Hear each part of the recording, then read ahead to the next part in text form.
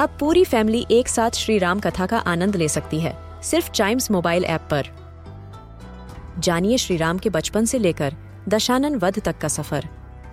सरल रामायण घर के सभी सदस्यों के लिए। आज ही डाउनलोड करें चाइम्स मोबाइल ऐप एप्पल या गूगल प्ले स्टोर से।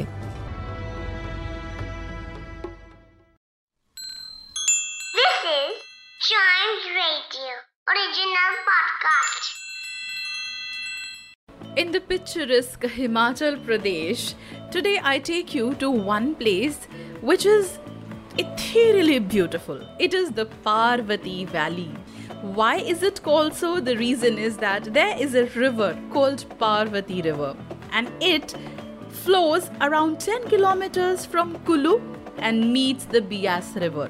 The valley has a very famous tourist spot called Kasol, and there is also a pilgrimage town of Manikaran where the Parvati Hydel project, which is a hydroelectric dam, is the one that is actually a part of the beautiful landscape.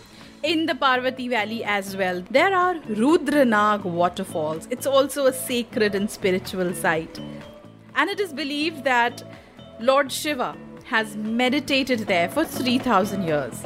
There are also hot springs at Kheer Ganga, which are again very popular tourist places, and it is believed that the waters there have sacred healing properties.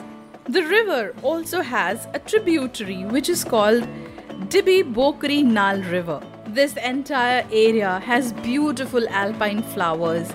There are also rocky mountains, and what is found there is a mineral called mica.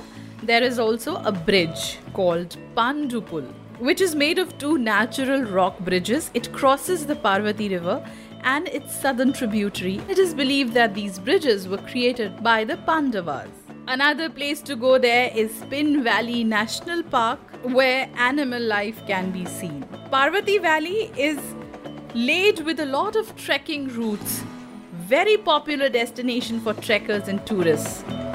And those who love the view of river against the mighty Himalayas can go here and do a lot of photography and stay in the lap of nature.